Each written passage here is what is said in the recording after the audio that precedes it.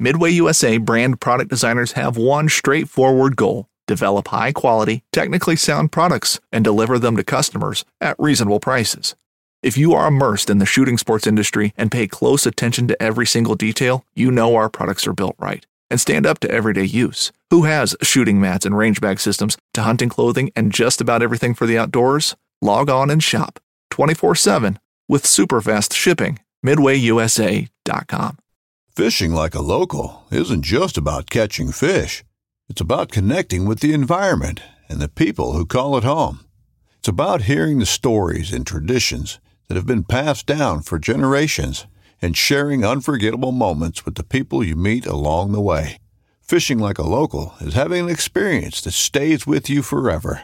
And with Fishing Booker, you can experience it too, no matter where you are. Discover your next adventure on Fishing Booker. Yak Gadget, made in America, based outside of Nashville, Tennessee. Yak Gadget offers all kinds of storage accessories, quick mount motor mounts, anchor systems, track mounted accessories, even paddles. Go to yakgadget.com and get your kayak decked out for your next trip out on the water. The 153 Bait Company, based in Troy, Ohio, make everything from plastics to custom painted hard baits. Hook 'em hard and hook 'em often. All of our baits are made to order and all of our hard baits are hand painted to order. So go to the153anglers.com to place your order today. This segment is brought to you by Jig Masters. Step up your game with high-quality performance jigs, spinner baits, buzz baits, and more from jigmasters.com. And always, when in doubt, get the jig out. Welcome to the Feather and Fur segment on the Paddle and Fin Podcast Network. Join me, Brad Hurlebus, as we sit around the campfire with this week's special guest to talk hunting, dogs, traditions, and all things outdoors.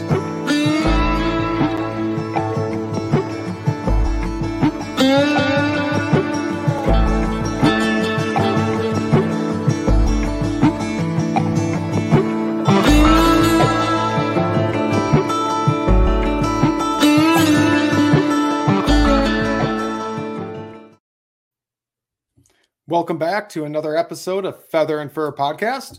I, of course, am Brad Hurlebus, and tonight we are going to be talking to Troy Stoeger. Troy Stoeger. He even told me how to pronounce that, and I still butchered it. Tonight about upland hunting, dogs, double shotguns, and pretty much everything else that him and I both enjoy chasing outdoors, so we're going to bring him in right now. Mr. Troy, how are you tonight? Good. How are you, Brad? I am good.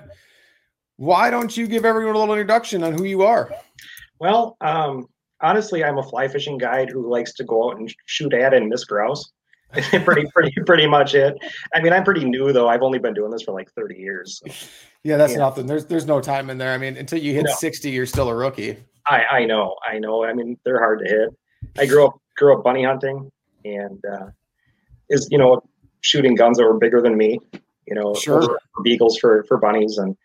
Kind of lived the outdoor lifestyle from the time I was probably 8 years old and till now. And here we go. Very nice. And I'm sure them bunny guns weighed twice what you weighed, 12-pound hammers.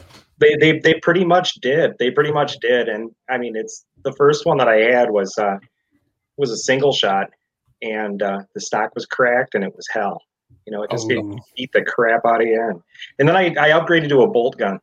Nice. Nice. No shortage of recoil there. My 80-pound frame getting thrown back 3 feet every time you pull the trigger. Yeah, there's no gas system there. There's no inertia. There's no springs. It's full on. You take the whole brunt, and I'm assuming it was a 12 gauge because why wouldn't they just throw you a 12 gauge right away? Right. What else are you going to use? Exactly. That's awesome though. But I mean, that had to that probably laid a big foundation for what drives you to continue in the outdoors though. It does. I mean, it's, I had never been exposed to that kind of stuff. And my stepdad actually raised beagles back then. And sure. So, it's wanting to be one of the guys, so to speak, I tagged along and did whatever I could to get away with it, from, bow hunting at, 11 years old and, and everything that goes along with that. I got away from it for a while, but I had a dog that needed a job, and that's how I actually got back into bird hunting a lot of years later. The dog is really the key to me. I mean, following my dog around, and if I didn't have a dog, I can completely see myself just losing all interest in bird hunting. I'd probably focus on bow hunting a lot because it's the dog for me. But what was it like? I've never been exposed to beagles and rabbits. Like walk me through it. Like, were you involved in the training at all? Like, I mean, there's got to be a decent amount of training, right? There is and there's not. I mean, basically what you basically all you train for is to get them to come back. All right. Otherwise, it's a pack of them and they're boo, going through the brush and running after bunnies. I mean, they're not as slow as the rabbits are. So basically, what happens is that they flush a rabbit. Sure. And because their noses work really well, they'll flush a rabbit, and the rabbit will actually come back around full circle and Got it. to back where it was. So what you're doing is you're waiting for that rabbit to come back to where he started. Sure. And you shoot it on the fly that way. So you let the dogs chase it around, and eventually you know where it's going to come. Yes. So you work your way to that point where the dogs first. I'm assuming they start howling and all that once they pick up a scent or flush a rabbit. Yeah, well, and they do anyway. I mean, beagles are different than bird dogs. You don't need a bell or a beeper or anything like that because they're noisy all the time. And they let you know where they are, and because they hunt in a pack too. That's exactly what they do. Is they're howling at each other, and they're howling at the bunnies, and they're howling at the wind. Got it. They do constantly. It's got to be a completely different experience than chasing around a couple of pointers for grouse. It is, and it's not though. I mean, it's honestly it's closer to fishing or to hunting a flushing dog. Got it. Sure. Because it's essentially the same thing. The only difference is that the rabbits don't fly. Right. I mean, they run just as fast as the birds do on the ground. Sure. And I chased rabbits a few times with my lab, and he moved rabbits. I don't do it so much with Pippa because, as you know, you've hunted behind me with her. She'll get on a rabbit trail and like you won't get her bird focused again. I mean, she'd much rather chase fur than feather. So I try to stay away from rabbit hunting with her intentionally, just out of that, just because I don't want her to be like, oh, we're always hunting bunnies. No, we're not. She is such a wonderful dog, though. She is a good girl. I mean, she really is. And for being a rescue at 6. For me picking her up at 6 and her having a little bit exposure when she was a year or younger, I have absolutely no complaints. No, she definitely has, as long as she stays focused, she hunts hard. Agreed. It's that trying to keep her focused on feather than fur. Right. So you started with the beagles and the bunnies, and then you went to bow hunting, you said? So yeah, and that was more of the same. It was I wanted to do what my stepdad and his friends were doing, and getting out to the woods, and so I did that for a number of years, and you discover girls and things like that, and kind of got away from it about 17, 18 years old, and hunted gun for a little while longer than that, gun deer for a little while longer than that, but I honestly I didn't hunt then for probably 20 years after that. All right. So late teens, you kind of gave it up and then you picked it back up. And once you had a dog you needed to put to work. I did. And he was not a bird dog at all. He was a one of those golden doodles, those hypoallergenic designer dogs, but he was so high strung and he honestly looked like a wire hair. Got it. Something along those lines. He had straight hair and in the beard and everything that goes along with that. And, they're not supposed to shed, and he shed a lot, but he was just so high strung that I decided that he needed a job, and so I started messing around with him, and I realized that he was a natural pointer, and he would lock up. I mean, the foot didn't come up where he was, but he would actually lock up on things. Sure. And so I started working with him, and he honestly became the best bird dog that I ever hunted over. Well, I've talked to people that hunt everyone knows lab or Goldens. Was it a Labradoodle? Yeah. Yeah. They're golden retriever poodle mix. Got it. I know guys where I kennel Pippa, he breeds and trains Goldens. That's what he does. I mean, he's got some phenomenal bird dogs, and I've met people that hunt over poodles that swear by him. So if there was some drive there, I can absolutely see that becoming the best bird dog. I can see it. Oh, absolutely. And I mean, he was 10 times the hunter I ever was, and it's, so he'd put birds up and I'd miss birds and he'd look at me like I just, it was my fault that we weren't going to eat today, that kind of thing. So. Natural retriever then? I'm sorry, what was that? Was he a natural retriever? Yes. Yes. And in fact, that was our afternoon ritual, is that I just go out and throw a ball for him or something. Sure. And never was gun shy. I'd shoot and his head was up looking for a bird to fall from day one. Nice. Yeah.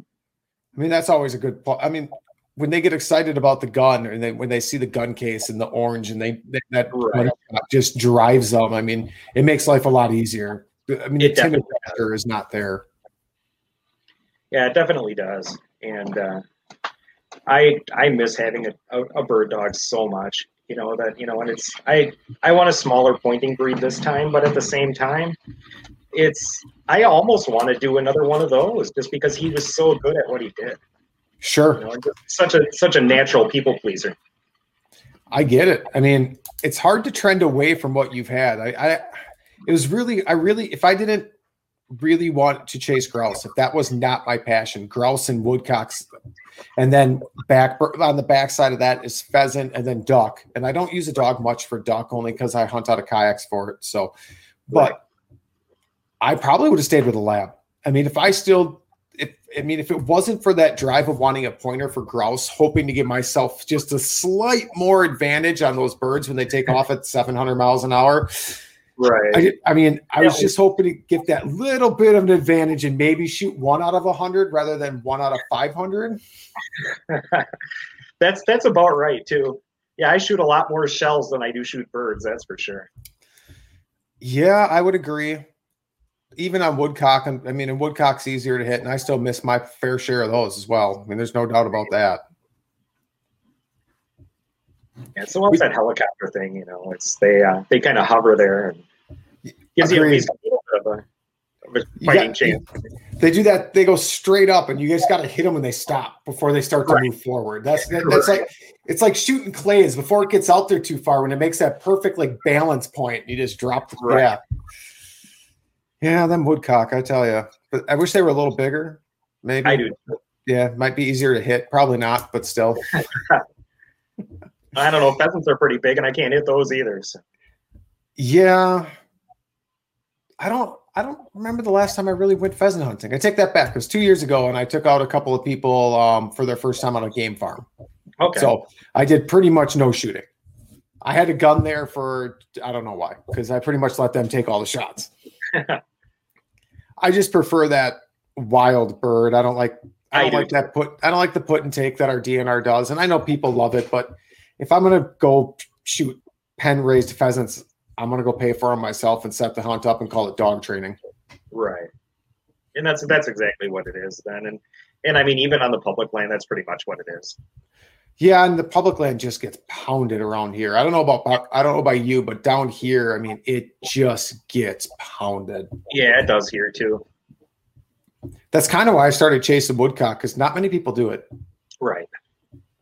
Yeah, and I kind of just gravitated back toward grouse only because I think that's what I grew up with too. It was, if we weren't hunting bunnies, we were hunting grouse. Sure. And usually behind a lab. My lab was phenomenal. Just a great bird dog. I knew confidently if we were in the woods and there was scent around, he was going to move that bird. I knew for sure he would track that thing to the point. I trusted him 100%. I know Pippa occasionally blinks birds. I know it, but I think that's part of that focus thing. But I knew when I was behind my lab, if we were in the woods and there was birds within our range, he was going to find them for sure. Right. This upcoming concert season will be all about the boots, and Tecovas is your stop for the best in Western style. Tecovas has seasonal and limited edition offerings this spring and summer, including men's and women's boots, apparel, hats, bags, and more. All Tecovas boots are made by hand in a time-honored tradition with timeless styles that are always on trend. And Tecovas has first wear comfort with little to no break-in period. It's hard to find this level of comfort paired with this level of style. Stop by your local Tecovas store, have a complimentary drink or two, that's WCB style, and shop new styles. The smell of fresh leather and friendly staff are at your service. Many stores even have leather custom branding to make your boots truly personalized. And with regular live music and events, there's no in-store experience like it. If you can't make it into a store, just visit tecovas.com. That's TECOVAS.com. They offer free shipping on all boots, as well as free returns and exchanges, and ship right to your door. Go to tecovas.com and find your new favorite pair of boots today. I mean, a lab's a great dog for upland hunting. I know a lot of people tend to go for the pointer, and I get it. I mean, I love pointers too, but for just an all around, like, I don't know, I still have a hard time beating a lab. Like, I don't know what I do for my next dog. I really don't. Yeah. And I'm getting close to a Brittany or something along those lines, you know, and it's small enough that, as I have the 2 little girls at home too. And it's small enough that, it's not going to run them over too bad, but at the same time, you know, it's like, I kind of miss a lab too. I'm torn because Pippa's going to be 10 in February. I mean, well, she just turned 9. It's only April. Holy cow. But I don't know what I'm going to do next, because I do all that kayak hunting for ducks, and I'd still like to have a dog I could take with to do some retrieves, because, again, even duck hunting, I love watching that dog work. I really do. Right. So another Griff is obviously on my list for sure, but the coat is a lot of work. You saw it. I mean, it's a lot of work to maintain that coat. Yeah. I'm going to also probably look at the American Water Spaniel. Yeah, I could see that. I mean, I'd be going back to a Flushing dog. From what I've read, they hunt close for the upland, and they tend to have a pause before they drive in. Like, it's not a point by any means, but they kind of tend to have a hesitation before they drive in, where a lab just gets more aggressive the closer to the scent they get. At least mine did, for sure. The tail just wags harder, and they just start running harder. Right. But that weight, like, they're 40-ish pounds on average. I mean, it's an easy dog to lift in and out over the new canoe. Right. Throw it in the canoe as well, the actual canoe. It's small enough where when they start to age, my wife can lift the dog if needed. Like, that's what worries me again about the lab. Like, I'm thankful Bandit passed as fast as he did, but we didn't have to go through, like, his hips actually failing and everything. Because my wife's like, I don't know how I lift him to take him to go out to the bathroom. I can't physically lift this dog. It's too big. So that's always a big concern for us too. Right. But a Brittany's a good size. My nephew, I drove to West Virginia with my nephew and my brother-in-law to pick up a Brittany for him. Okay. So I have a little experience with a Brittany, and that was a Velcro dog and a half. Oh, without question. Without question. They are definitely all upland too. You know, it's right. You're not taking one out for a duck. You'll never drive out. Yeah. And his would retrieve, but I wouldn't say it was a really hard focused retriever, but every dog is slightly different there. Every breed. I mean, I'm sure I can find someone with Brittany's out there that will out retrieve some of the labs so I don't generalize dogs like that, because there's just too many variables. But I think a Brittany would be a really good choice. Oh, absolutely. You know, that or English Setter, something along those lines. But one of the smaller, high energy dogs, if I can get one to work close. Sure. And that is the key with grouse hunting, is you need your dog to work close. I mean, I looked at GSPs, and GSPs are still kind of on my radar, but with me, how much grouse hunting I do, I know they say it's easier to pull a dog back than to push him out with range. But I don't want a dog that's hunting. And this is going to sound crazy to the guys out west, but I don't want a dog that hunts at 80 yards. No, I don't either. Not where we. Right. I mean, 40 yards is more. I mean, at 20 yards in some of the places you and I hunted, you can't even see your dog anymore. Like, it's gone. Right. I mean, 40 yards to me, when Pippa's starts to get out to like 60 yards, 40 to 60 yards, and you can no longer hear her bell, I'm like, she's too far. Like that. Right. And I know the guys out west have their dogs running miles. Like, they're out hundreds of yards chasing quail. So they've got to be like, you guys let your dogs range 40 yards? You don't trust them? Well, it's not that I don't trust them. It's that once they start going out much farther than that, you have a lot of crap to get through just to get to them. Right. Well, and you're never going to get a shot then either, because you're not going to see the bird. Right. Especially when you start to get into our seasons on the high pressured public land. Right. You need a really good dog to figure some of them grouse out, because they'll bust under the lightest of pressure. I mean, if they're not, I've had grouse where my dog's been on point at least 20 yards, if not 30 yards away from that bird, and it still bust because it got nervous. Right. So if you have a dog going out 80 to 100 in the grouse woods, in my opinion, that's like they're gonna be hunting. I feel like they're hunting on their own at that point almost. Like you're just along for the show. Right. Which I'm generally fine with anyway. I definitely do make it all about the dog too. So that's what they're here to do. I would agree with that 100%. I mean, it's absolutely about the dog. It's the dog work, and it's the walking through the woods and enjoying nature. Like that's what really drives me towards those woods for grouse and woodcock. I don't get the same experience hunting a field for pheasant that I do walking through the big timber of the North Woods. I don't either. And something about obviously you saw the land that I found close to home too, and it's sure. I mean, it's got the North Woods feel, but it's 20 minutes from my house. Yeah, that's crazy. I mean, that's something you just don't tell anybody about because you don't want anybody to ruin that one. I mean, you are the only one that knows. And I'm not saying nothing on this show. I'll tell you that much. Nothing personal to all my listeners. You can find your own spots. It's public land. It's out there. You can find it. And for the record, I live in Appleton, and it's close to me. So. Wow, you get a heck of a starting point there. That's a big bread. That's all they're getting, though. Just like if you want to leave a comment, just let me know where you plan on thinking you're going to try, and I'll just make sure if you get close to like have your tuck trout or something. So just let me know when you're going to go show up, and I'll make sure to keep an eye on your land. But no, seriously, we have some great public land, and you found it 20, 30 minutes from you. And I've got some excellent woodcock. I'm too far south for grouse to hit them with any consistency, but I found some amazing woodcock land by me. And when you can go chase wild birds 15 minutes from your house, I mean, that's just something special. Yeah, there's nothing better than that. And then to have the dog, and then to follow the dog around, and yeah,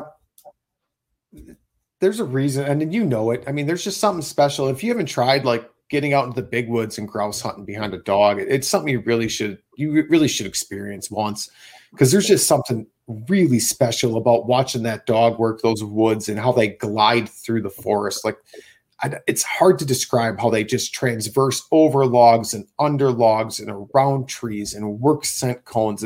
There's just something really special about it if you really pay attention to it all. Yeah, so sometimes, I mean, it's like I don't even raise my gun, you know, and birds will be flying up, and I won't even raise my gun because I'm so interested in watching what the dog is doing. You know, that sure. I lose complete focus too. I'm not all that unlike Pippa in that respect, where she had to stop and think sometime. You know? That is true. I mean, if you've hunted behind Pippa, she absolutely, like, you can just look at her and she, like, you think she's on a point, and then when you actually like look at her facial expression, you can just tell she's thinking. Yeah. Like, what are you thinking about? Like, are you trying to like focus on what you're trying to smell? Do you smell something and you're not sure what it is? So you're like, what is that? Is it robin? Is it grouse? Is it rabbit? Is it squirrel? She's a character in the woods, that's for sure. She is. She's great though.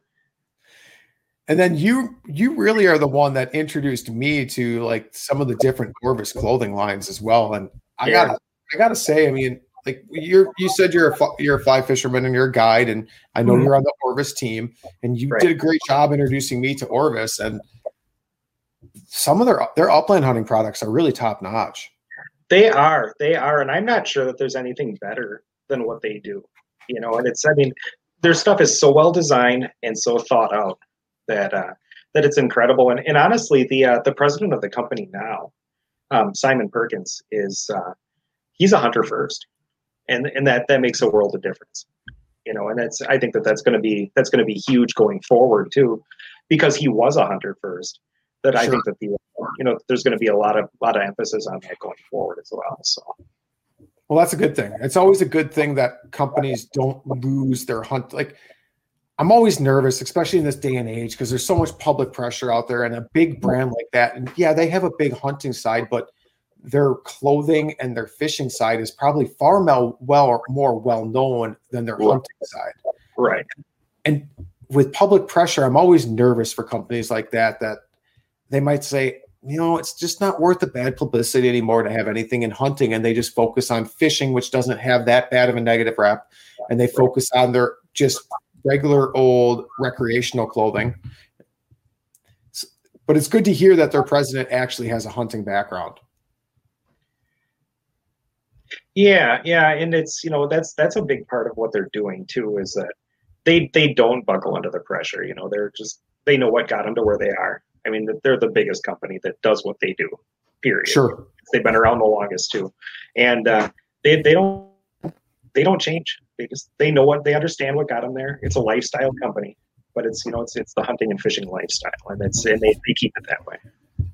Which that's good to see. It's refreshing. It really is. It is.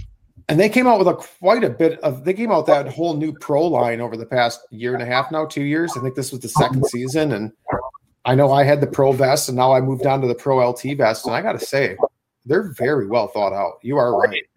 They are. Well, I got my LT vest the same time as you did. And it's an incredible piece. I mean, especially, I feel like it's great for a grouse and woodcock hunter because it's not overly complicated. It's really light. The shoulders, the straps are ultra thin, and it doesn't have more features than what you need, but it has enough, and it has enough to keep you happy. Like it keeps the weight down, but gives you enough organization and storage that you don't feel like you're missing anything. Exactly. I do like that far better than the full-size pro vest. That is for sure. That one was just a little bigger than I could see that out west for like a quail hunter maybe, or if you're big out like in the Dakotas chasing pheasants and you're carrying a lot of birds and you're carrying a lot of water and things like that, I think that's a better choice. But for the grouse hunter, that LT vest is killer. Right. Well, and you're walking through such thick woods and brush and everything else, and briars and all that stuff all day. The last thing you want to do is be carrying extra weight around. Agreed. I used to carry about a box of shells with me, and that's changed drastically now. I mean, I carry 10 shells at most, half a box, because it's just. I do too. It's the odds of me finding that many birds in that one specific, because a lot of my hunts I break up into spots, and then I'll drive to my next spot.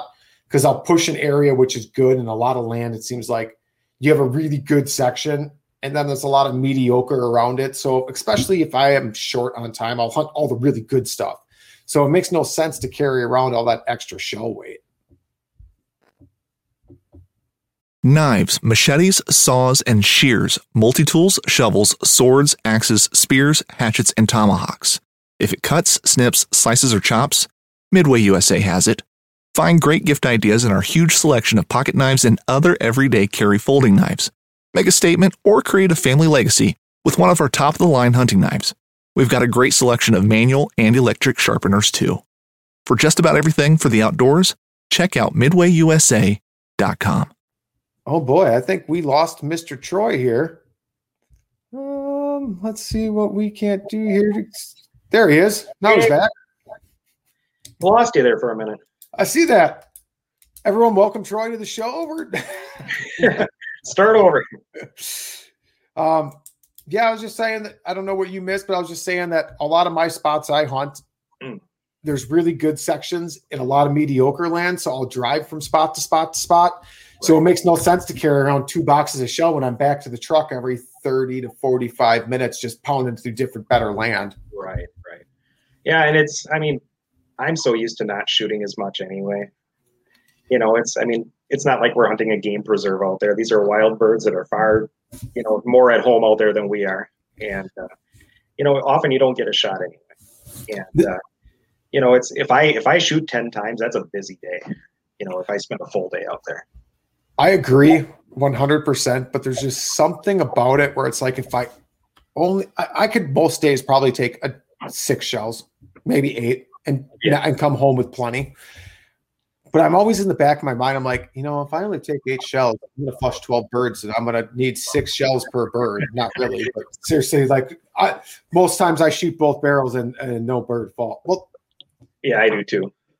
That's when you actually have a shooting opportunity. I would say for me, where I hunt realistically, I only shoot at maybe 1 in 6 birds that flush. Right. Woodcock's a little different. Woodcock, I get more shooting opportunities at. But for them grouse, I watch plenty of them fly and don't even mount my shotgun because there's just no ethical shot. Like, I mean, I can throw steel or lead at them, sure. Right. It's not going to have how far out they are and their trajectory and whatever's in the way. Either a pine tree is going to save their life, or an aspen or an elder, or I'm going to get 2 pellets in them and the thing's going to rot away and die in 3 days, and that's not what I want. No, and it's either that or sometimes they just fly so low that you don't want to shoot your dog either. Yeah, I feel like they have learned that through time. I feel like we've hunted them with dogs for so long that they're like, it's better to stay low. Where if you think about like an actual coyote or a wolf, they'd want to fly up because that's away from the threat. I think we have hunted them with guns for so long. They're like, stay low, stay towards the dogs. Right. You don't get shot if you're at the same height as the head of the dog. No, definitely not. And I think they learned that. Which is ridiculous. I'm just going to say, like, of all the evolution out there, they should have learned to fly straight up. Right. Well, it'd be easier. like a woodcock. Right. Or they fly can straight up and then go. There you go. But no, I mean, what else did I got one of those Orvis jackets from you too. And like that whole line, that whole Pro LT hunting line or Pro Align, whatever they came out with. Right. I gotta say, like, I don't normally do a bunch of brand repping. I only rep brands that really help me in the long run because I don't know. I don't feel like I need to publicize people for free. But if you're a brand that I actually believe in, I'll absolutely say good things about you. And everything I've gotten through you and through Orvis, and I get nothing for free. I pay full price like any other one else. So I'm not saying anything like that when I say it through you, right? But I mean, I picked up a few really key pieces from you after talking to you about them, and you really it's worth the money. And I got to say, they're worth the money. They absolutely are. And the stuff is not inexpensive, but it's definitely worth it. I mean, it's kind of like having a good shotgun.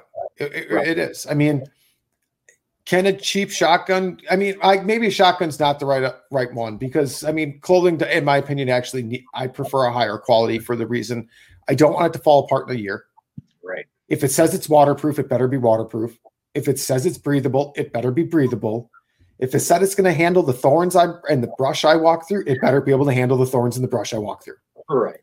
Whereas a shotgun, as long as you pull the trigger and it goes bang, you're good to go. But exactly. So I can't even compare it to a shotgun. I love my story. I mean, you got to see that thing. I mean, it's a gorgeous gun. It fits me excellent, and it's one of those guns where I really enjoy looking at it. It's one of those. That's what I enjoy about it. But clothing, I expect something different out of. Actually, thinking about it, it's got to work, and it's got to work to a high level, and that's why I'm willing to pay those higher costs. Because if I'm out and I don't want my trip to be ruined due to weather. Right. I absolutely agree, and and it's as long as you dress properly, it doesn't matter what the weather is. Agreed. You can have an enjoyable time out there. Pouring rain gets to be a little much. Absolutely. I tend to stay away like those really, really cold fall rains. I've hunted them before. Mm-hmm. Scenting conditions can be a nightmare for the dog. Right. But a mist or even a light rain, I'm okay with that. But really, I mean, I can't count how many times I've been caught in the rain where I knew the rain was coming, and I don't want to be miserable for the whole walk back to the truck. Right. Nor do I want to carry rain gear with me. Well, that's just the thing. It's you're walking through some less than easy conditions anyway. Mm-hmm. The last thing you want to do is look like you're packing into camp somewhere. Yes, I agree with that. And I used to be that guy. I used to take so much stuff with me constantly. I did too. Too. I don't even carry a handheld GPS anymore. I do the track back on my phone and I'll mark the car, and that's all I do. I have the GPS for the dog collar. That's what I use because I'm using the Dogtra Pathfinder, which uses my phone. I carry a first aid kit that's meant for the dog and me. Right. And a couple of things more for the dog than anything else. And then water. That's about it nowadays. I don't have anything extra. I mean, I still have the basics. Like I always have a compass. I have a pin on compass, which I do. And it's actually on my keychain so that there's no way that I'll ever forget it. Right. I mean, a compass is a huge thing because as long as you're even if you're directionally challenged, like if you don't know which way is north, as long as you're walking in the same direction, sooner or later you're going to find a road. Even in Wisconsin, you can be in the middle of the Northwoods of Wisconsin. Eventually, you're going to find a lake, a river, or a road, and you can walk to civilization at that point. You're not going to be walking for 100 miles in one direction and not come to anything. Right. Around here, no. I'd have a hard time saying you'd walk for more than 2, maybe 3 hours in the same direction and not come to civilization anywhere. Right. But even if you just pay attention to when you leave your truck, like, hey, I'm walking into these woods north, coming back out, if you get lost and turned around, all I got to do is walk south. Right. Even if you're, I don't know, 500, 1,000, a quarter mile east or west of that location, that's fine because eventually you're going to come back to that road or wherever you drove in from. And Troy is gone again. So I can see it now. Oh, he is back. Look at that. Hey. It's a little stuttery. That's all right. We won't hold it against you. We'll blame your internet connection. Who do we want to pick on? Charter? Let's blame Charter. Spectrum, yeah, there you go. Oh, I guessed it. That's terrible. Yeah, go figure. So you're, like we said, you're on the Orvis staff. What is like your favorite piece of gear right now for like upland hunting? Like, what do you really like? Like, this is just really it. The Orvis Uplander gloves, honestly, and that's something that's so forgotten, and your hands go through that and they're exposed all the time. Sure.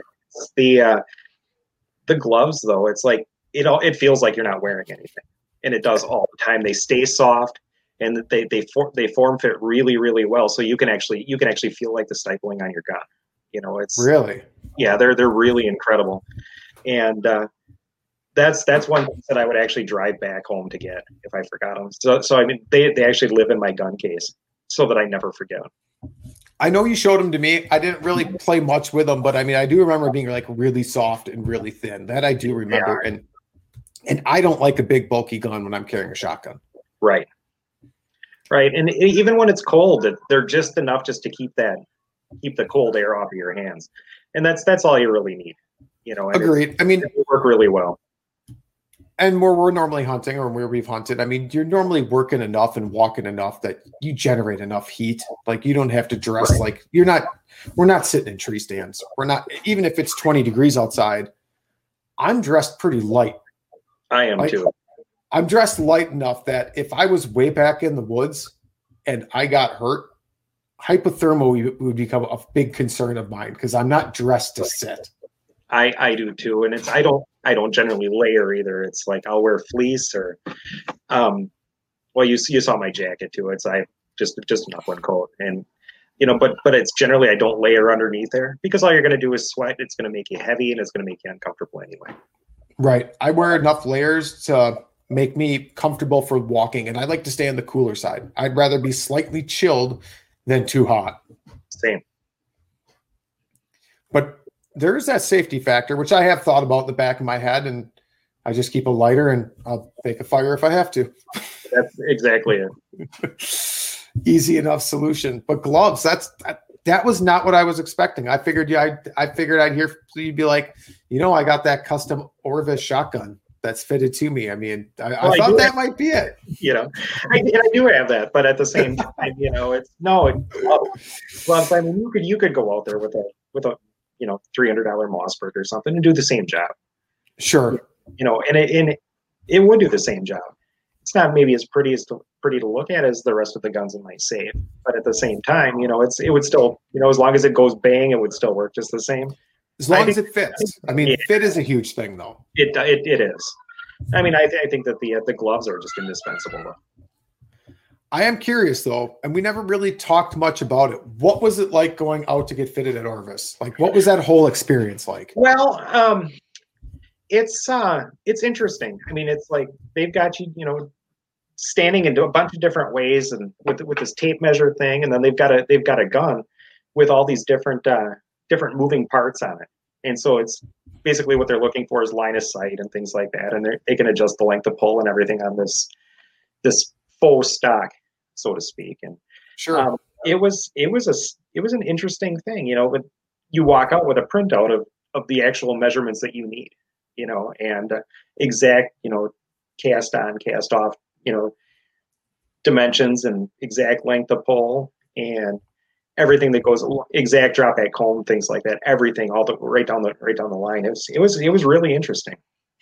So did you wear, like, was clothing involved? Like, did you like pick, like, this is my standard did you wear an upland vest while you did it? I did. And I wore actually my upland coat. Okay. With, the sleeve zip off. So I just wore it that way. Sure. With just as the vest. But just to, it's fraction of an inch as it is, it definitely maybe would make a difference. And I've always been taught or told, I should say, a longer length of pull is harder to shoot than a shorter length of pull. So everyone that I've talked to about this, and I've yet to get fitted, it is on my list of things to do because I know how important it is that you're better off having a slightly shorter gun than a gun that's too long. Oh, without question. So it makes sense to wear a jacket or an upland vest or what your standard cooler weather hunting scenario would be and have your gun slightly shorter rather than have that extra length of pull. Right. Whereas if you were in a super light t-shirt, because it's October, it's beginning of October, and some reason it's 90 degrees outside. Right. Which that happens here. Yeah, absolutely. But no, that's kind of cool. Like, so did you shoot it all when you did the fitting, or was it just all? No, and in fact, it was actually with it was actually with a gun shop in, I want to say, Marinette, something like that. It was someplace just over the Wisconsin-Michigan border. And interesting. Yeah, but it was just somebody that actually did it. It was a gunsmith that actually did it. So, all right, and that's all I needed to do was get the dimensions and then email them over when my gun was being built. Sure, that makes sense. But for you, I mean, that's got to be a really big thing, especially because you're left-handed. Yes. And most over-unders, and I prefer an over-under for upland hunting. I mean, I have my semi-auto still. I'm not saying anything against them, but most over-unders are going to have a slight cap for a right-handed shooter from the factory. They do, and CZ actually comes to mind. They're all cast for a right-handed shooter. Sure. I shoot them well though, as they are. So well, that's a good thing. Figure that one out. I don't know, but they do, and I mean that's generally what I carry. Yeah, you have a really nice CZ. I remember that, and I believe the Orvis is a CC or a CZ as well, isn't it? Yeah. Well, I mean, they do a quite. I'm sure it's finished and fit and slightly different than what you would buy off your shelf for a CZ line for sure. Right. That it's custom made to you, and I'm sure. Did you get to pick up your stock? I did. I picked the wood, and then I picked the engraving as well. Yeah, so I mean that's a completely different level above what a standard CZ would be. But right. I saw some of your CZ. Do you have a Supreme? Is it? I have a Supreme Field, and then I have a couple of the Redhead Premiers. It was a great looking gun. Yeah. Oh, you're cutting in and out again. That Spectrum, I'm telling you, man. Oh, he's really gone. Hey, we're back again. Oh, hey, now he's back. Look at that. Yeah. Round 3. Ready? Yeah, Fight. definitely. But no, that CZ was a good looking gun, and it fit me well. And yeah. They swing well, and they're finished well, and they go bang every time you pull the trigger. I had a canvas back in the day, which I wound up letting go. Oh boy, that was years ago, but that one just did not fit me well. I mean, as much as I loved that gun and wanted to shoot it well, sure, I just did not shoot it well. I didn't. I had to cut ways with it. I didn't have a choice because I just did not shoot that one well. And that's you're going to have that. So yeah, some of them it happens that way. And it's nothing against CZ. The gun was great. Like there was no issues with that gun and me at all, other than it just did not fit me right. But that's why I think it's so important to get fitted. No, I absolutely agree. And especially if you're not the average 5'10", 175-pound male. You know, if they're, you know, if you're shorter, if you're taller, or your arms are long or whatever, you know, it's right-handed, left-handed, doesn't matter. You know, it's a worthwhile investment for sure. And you only have to do it once. Right. Unless your body type would drastically change. And it has to be pretty drastic. But yeah, if you gain 200 pounds or something, obviously that's gonna change things. But I mean, for the most part, you know, it's your frame isn't going to change. So, and it's so important to have that gun look when you look, that gun should be pointed where you're looking. Right. Or you're just, I mean, if you go and shoulder your shotgun, and I've shouldered guns before that have fit me terribly. I mean, I close my eyes, I shoulder the gun, I open my eyes, and I'm not looking anywhere near down the center of that barrel. I mean, looking down the side of the barrel or something. Right. And when that grouse flushes, the last thing, I mean, it's hard enough just to get your head down sometimes. I mean, at least I know I struggle with that. So I need it to fit right. I need it to fit right, or I stand no chance of hitting birds. Exactly the same. A lot of times I don't think I have a chance anyway, but you know, that's a true statement. I put in quite a few hours this year I think I shot 2 grouse. I think it was 2, maybe only 1. I flushed a lot of birds, moved a lot of birds. I did not take a lot. If I had to live on grouse meat, I'd be dead. Same. Yeah, that's not going to happen. I mean, I fill my freezer with a deer, not with grouse meat. That's for sure. Absolutely. So what are you looking forward to, Troy? What's next on your radar? Right now I'm fishing again, and I'll fish trout until June when the water gets too hot, and then I'll start fishing smallmouth. But sure. And you have quite a diverse fishery up by you. I mean, you have good trout fishing and smallmouth fishing. Correct. And that's generally what I chase. I'd like to get a big muskie on the fly rod this year. We'll see if that happens or not, but that's kind of on my radar. You gonna go out? You gonna try to chase one out on Green Bay? Like you going like big? Yeah, no, that's way too much work out there. Those guys go out there, and rightfully so. Yeah, it's not. Yeah, that's a lot of water, and it's a giant flat. Like their structure, but it's a giant flat. Yeah, no, I got bit off by one that was probably 50 last summer, fishing smallmouth. I also on a river, and I also know that they don't travel that far. So sure. So I should be able to find that fish again. So that's kind of what my plan is. 50's a big fish. 50's a big muskie. Yeah. That's trophy. And to me, that's trophy fish. Oh, it is to me too. I mean, I know for a fact I haven't caught a muskie over 40. Yeah, I've caught a couple over 40 on conventional gear, but not on the fly rod. So I'm going to try it this time. And what are you using? What's the fly rod of choice for you for muskie? Honestly, Orvis Clearwater 11 weight. And all right, it's got a strange handle. It's almost like a spay rod. It's got an extended grip on the bottom, so you can actually cast it two-handed, and it's not going to wear you out just because they are so heavy, and you're throwing a lot of meat at them too. Yeah. I mean, I've watched Austin do it. Austin Mitchell. I mean, he's a fellow New Canadian team member, and his main focus is fly fishing for muskies. And I've seen his muskie box, and those flies are giant. I mean, you're throwing. I mean, on top of that, an 11 weight rod. I don't know if you're running 12, 11, 10 weight line. I mean, I know people all have their preference depending on what that rod actually likes and everything, but it's a heavy rod. It's a heavy line. Yes. It's a big fly. And it's not like you're just out there with conventional tackle, like lobbing a cast after like you're doing a couple false casts for every time you place that fly. Yeah. I try not to, and honestly, no matter what Sure. I'm doing, I try to not make very many false casts or any at all. At Midway USA, we know the AR-15 is one of the most popular rifles in modern American history. Known for its modularity and widespread use, it's often considered essential to any gun collection. The essential things you need to run an AR-15 are usually always in stock during shortages, things like magazines and 5.56 ammo. Whether you're looking to buy a new AR-15 or buy parts for your modern sporting rifle, log on and for just about everything for the outdoors, shop MidwayUSA.com. Uh-oh.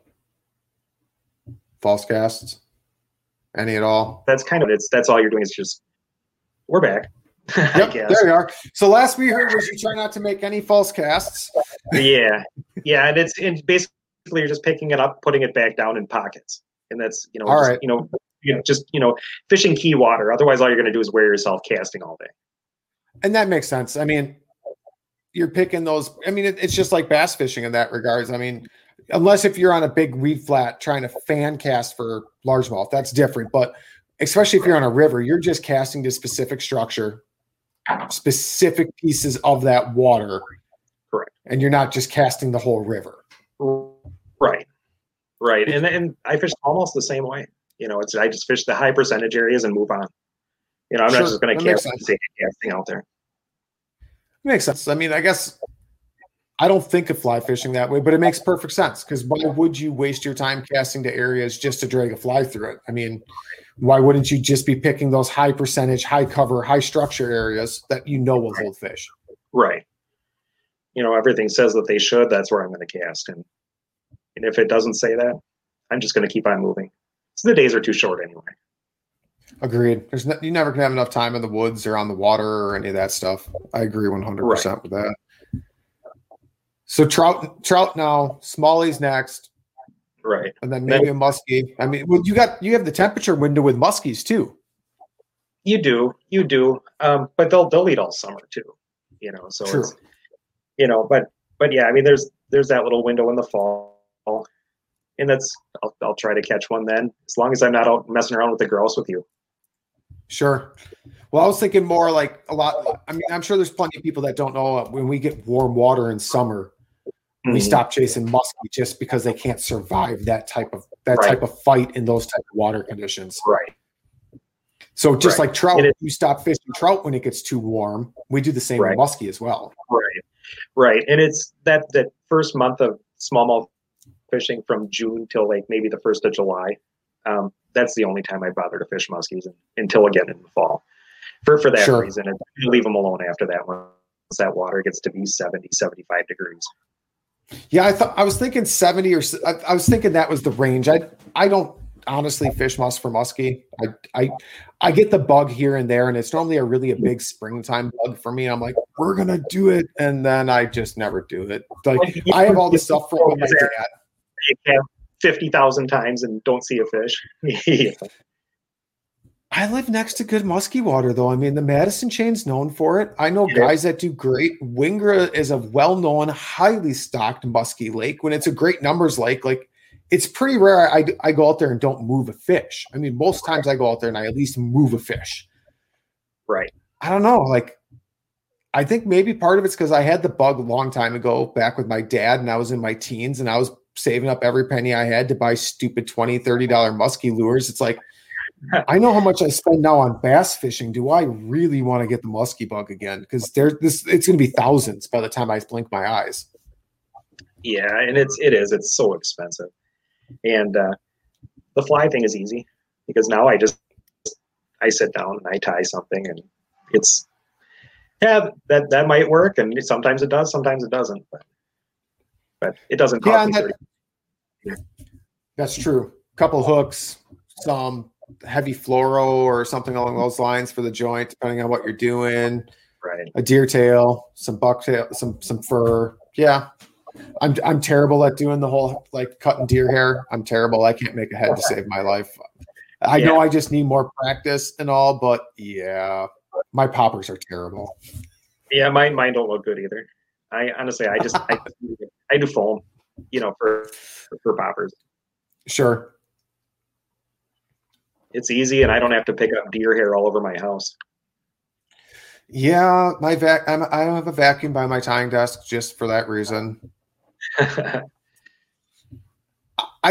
have that strange obsession when I tie that I want to use deer hair. Like I want to use fur, or I think just because I watch people make flies out of it and the way they can cut them, it just looks amazing. I think I'm just like, you know what? I should be able to do that, but I don't put nearly the time in to come anywhere close to that.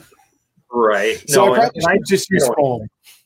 Yeah, I don't either. I mean, the history behind them is so cool too, and it's just, I can't do it. It's so I've seen some really incredible tires tie those things, and I'm not one of those. I mean, I can make serviceable ones, but I don't care enough to learn to focus on doing that.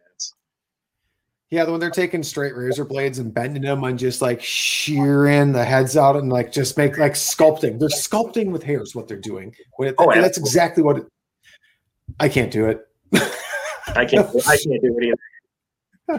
Well, at least I'm not alone. No, definitely not.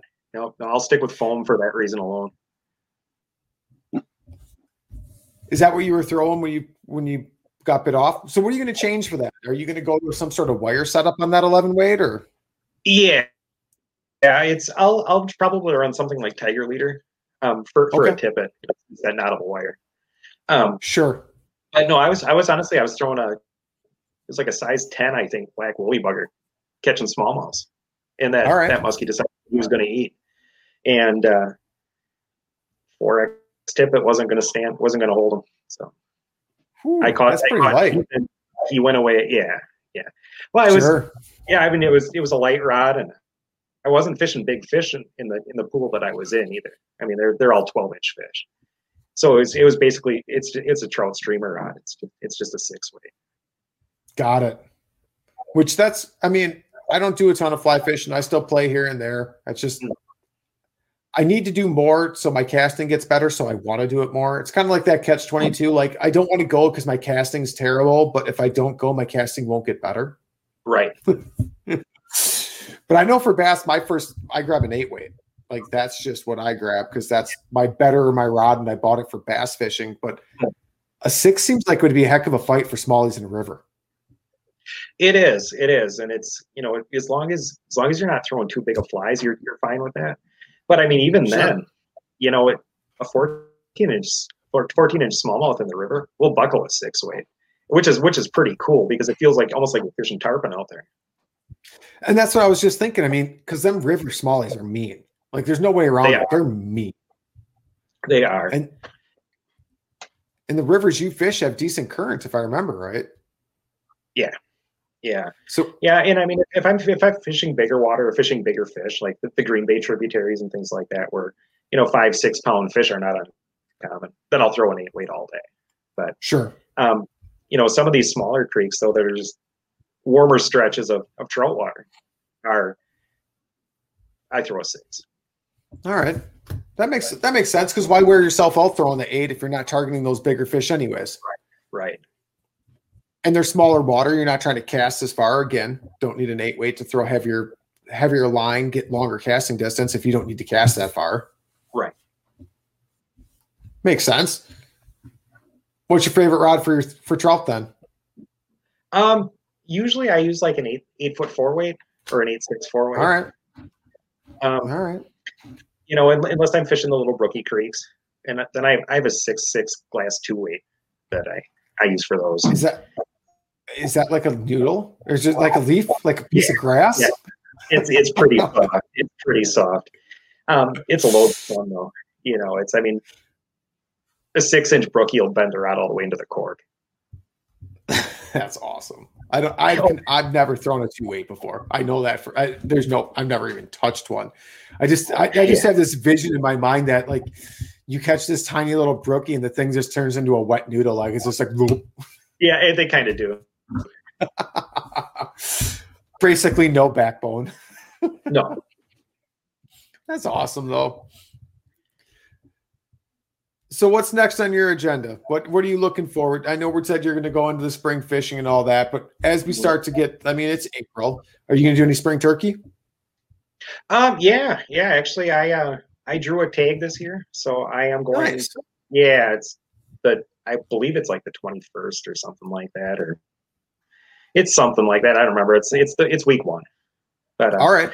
Well, that's coming up fast then. Yeah. I actually found somebody that knows what they're doing, and they're going to take me out. So nice. And you get dumb birds. I've been out once, and I went out with my dad. Oh, it was like the first year that they did turkey in Wisconsin, and we saw lots of birds and called a big line of birds in. We got busted. Sure. Like a half hour left of shooting on the last day.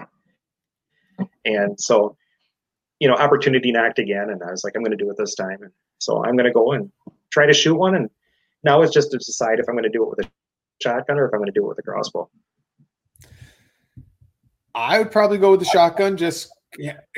I'd go with the shotgun, especially if you haven't grabbed one yet on public land. I'd go with the shotgun. I have a turkey tag as well.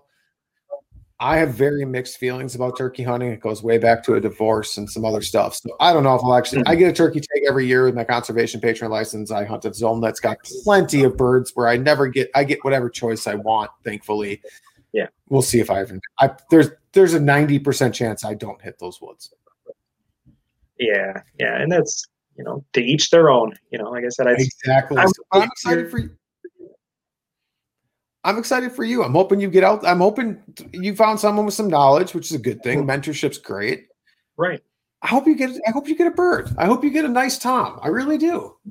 Thank you. I do too. If for no other reason, it's almost to close a chapter on one that we got busted with, years and years ago, there's a line of toms that actually came down the hill, and it was, like I said, 10 minutes left in shooting time for the week. And what are you going to do? So it's almost like I get to close that chapter now. So after all these years. Well, that's just it. I mean, you haven't taken a turkey yet. I'm assuming you haven't, right? Because at least obviously not in spring, and you just said no. So I mean, yeah. I mean, well, I really hope you find some dumb birds because it's the first season and they shouldn't have been there should be no pressure, right? At that point. As long as you can find a handful. I mean, I know I thought we saw some turkeys up when we were out driving around up there. We did. Yeah, I'm actually going closer towards Stevens Point. All right. He knows where there's birds, and he's going to basically the week before, he's going to go out and he's going to, watch them roost. And so he knows where they are all week. So basically, all we got to do is go set in between where they live and where they eat. That's almost like having a guide without paying for a guide. You can't. I mean, that's grade A, top-notch service right there. Oh, absolutely. Well, to be fair, I taught him how to fly fish. So he's returning the favor. He is, and it's definitely appreciated. Well, that is a good thing, though. I mean, because I've seen that before, where one person, like I've taken people out upland hunting for grouse who have then taken me out to do something in return that I'm not very familiar with, and right. There's a lot to do in the outdoors, and it's really hard to gain all that knowledge on your own without some sort of mentorship. Exactly. I mean, YouTube's kind of changed some things.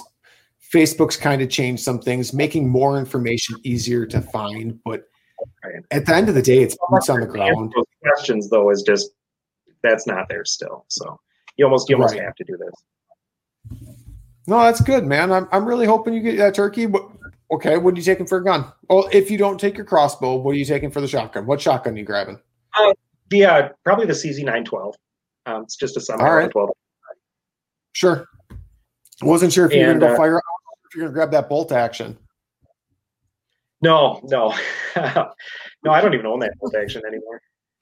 That thing can stay gone too. But no, it's just the CZ912. They're great guns.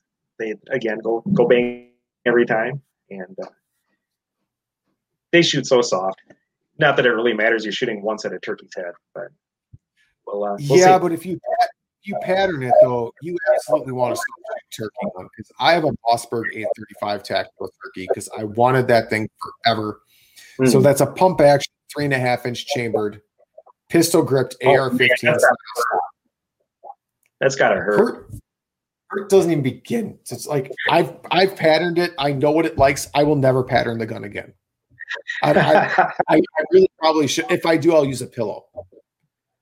Oh yeah, and maybe some gel. I mean, I lent it to a buddy, and him and a friend of ours that we duck hunt with a lot. They went out to go pattern it because they wanted to see what it did. He shot it twice, and he's like, "Nope, I'm done." And the guy that was there, he's a slightly bigger dude. He's like, and he shot trap. He shot a ton of trap. Like he was the best shooter, like one of the best shooters I've ever been around. The best shooter I've ever been around. He's like, that thing ain't so bad, and picks it up, took one shot, handed it back, and said, absolutely not, never again. I mean, that gun is just that mean. That's awesome. And it gets even meaner because that's what I use for coyotes too. When I do get that itch to go out with the coyote and the shotgun, and I throw 3.5 number 4 buckshot through it. Oh, there's easier ways. That's like I have an AR that does work just fine with very, very little recoil. Right. That'll give you a bruise for a week. I mean, that thing just kicks like a mule. Yeah, but it was a gift. But it was a gift. I can't get rid of it. It's one of them guns that'll sit in my safe, and when I go turkey hunting, I'll use it and I'll just grip my teeth and probably not pull the trigger because I put like an hour in every spring for turkey hunting. So,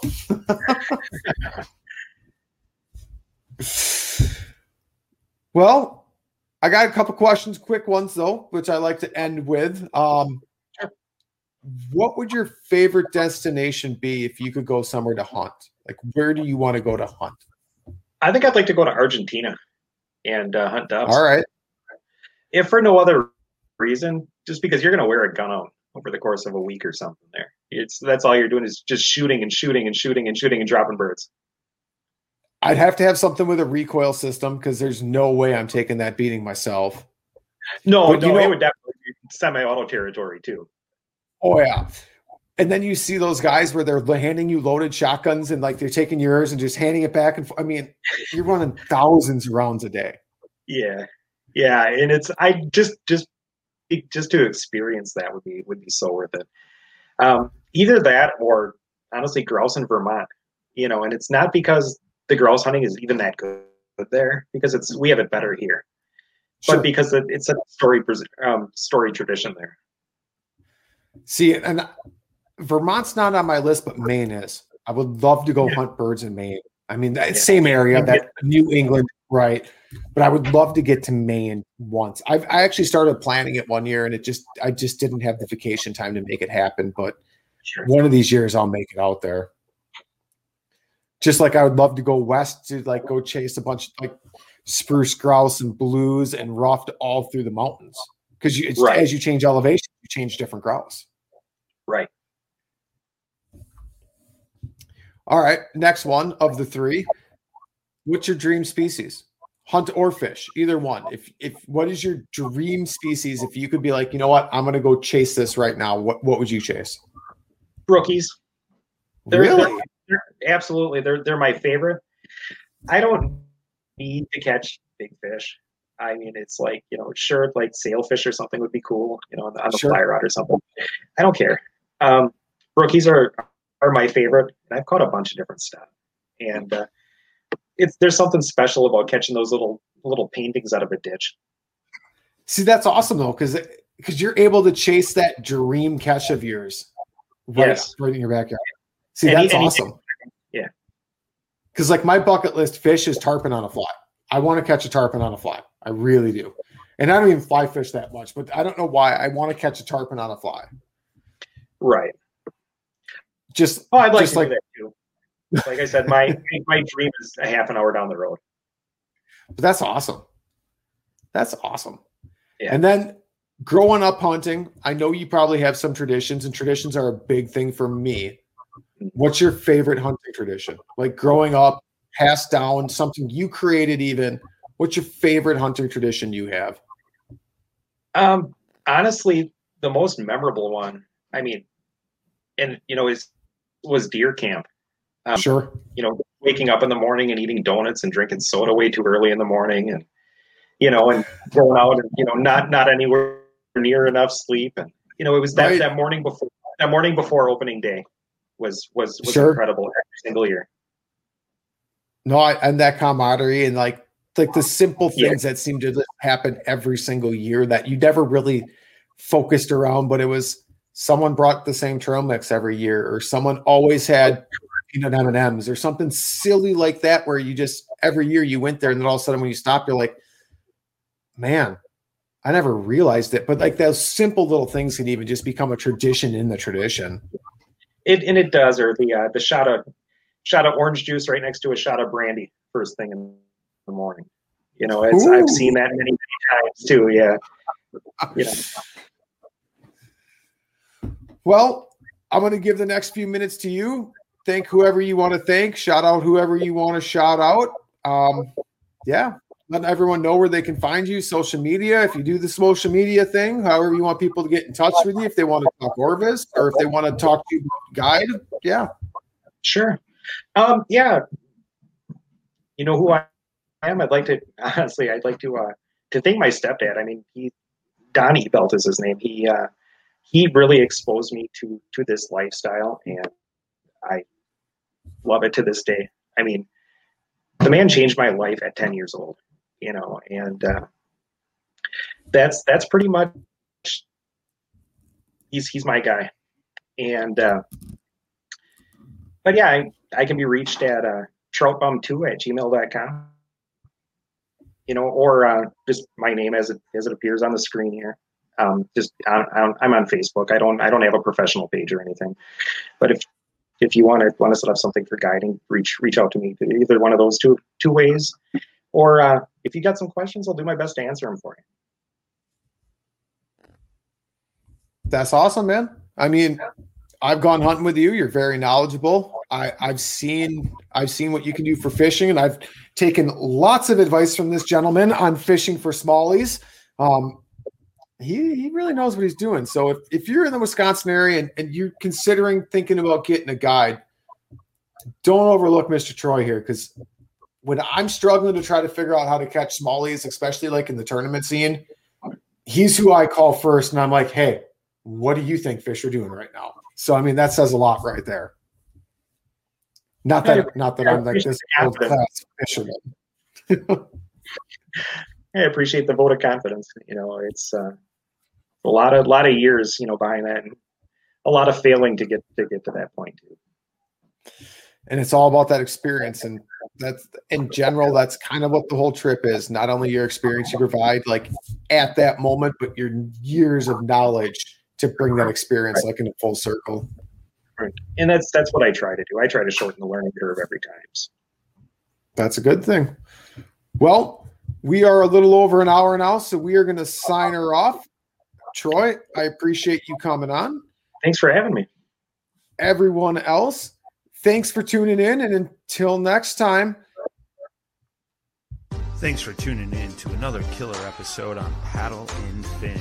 Don't forget to go check out our website at paddle_and_fin.com. Don't forget to check out the YouTube channel at Paddle and Fin. If you got a question, comment, want to hear from a future guest on a future episode, feel free to email us at paddle_and_fin@gmail.com. Don't forget to follow us on social media at Paddle and Fin on Facebook and Instagram. Shout out to our show supporters, Angler. The Angler button and app just makes for a better time on the water and creates a virtual logbook for every fishing outing out on the water. Shout out to Rocktown Adventures, located in Northern Illinois, for all your kayaking, camping, and hiking needs. Shout out to Jig Masters Jigs. When in doubt, get the jig out. Go to jigmasters.com.